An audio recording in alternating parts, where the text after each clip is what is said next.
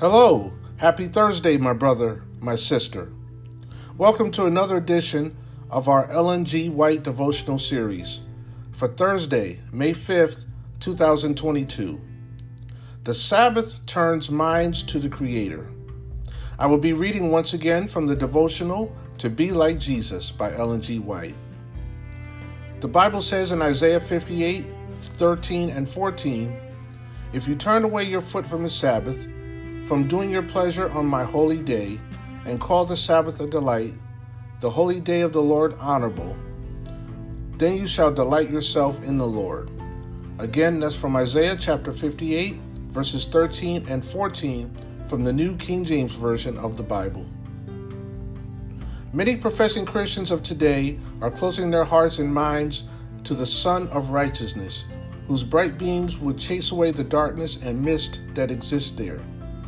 They refuse the light and make God's requirements and will of secondary importance. In place of the rest day given them by Jehovah, they accept a counterfeit Sabbath. They worship an idol and transgress God's holy law in trampling upon the Sabbath which he has instituted and blessed. The object of the Sabbath was that all humanity might be benefited.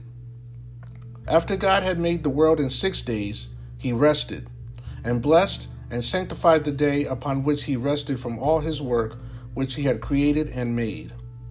He set apart that special day for human beings to rest from their labor, that as they should look upon the earth beneath and the heavens above, the tangible proofs of God's infinite wisdom, their hearts might be filled with love and reverence for their Maker.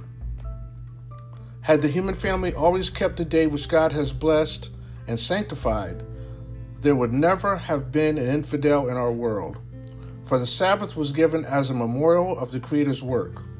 It was given that, upon that day in a special sense, people might draw their minds away from the things of earth to the contemplation of God and his mighty power. The heathen in their blindness bow down to idols of wood and stone. "These be our gods," they say. But in the fourth commandment, we have the proof that our God is the true and living God. In it is the seal of his authority.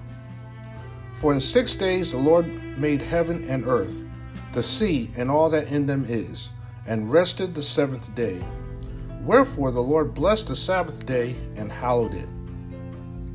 In the heavens that declare the glory of their Maker, the sun, shining in his strength, giving life and beauty to all created things, the moon and the stars, the works of his hands, we see the superiority of the God we worship. He is the God that made the earth and the heavens. From Bible Echo for October 12th, 1896. The Sabbath turns minds to the Creator. I have just read from the devotional To Be Like Jesus by Ellen G. White for Thursday, May 5th, 2022.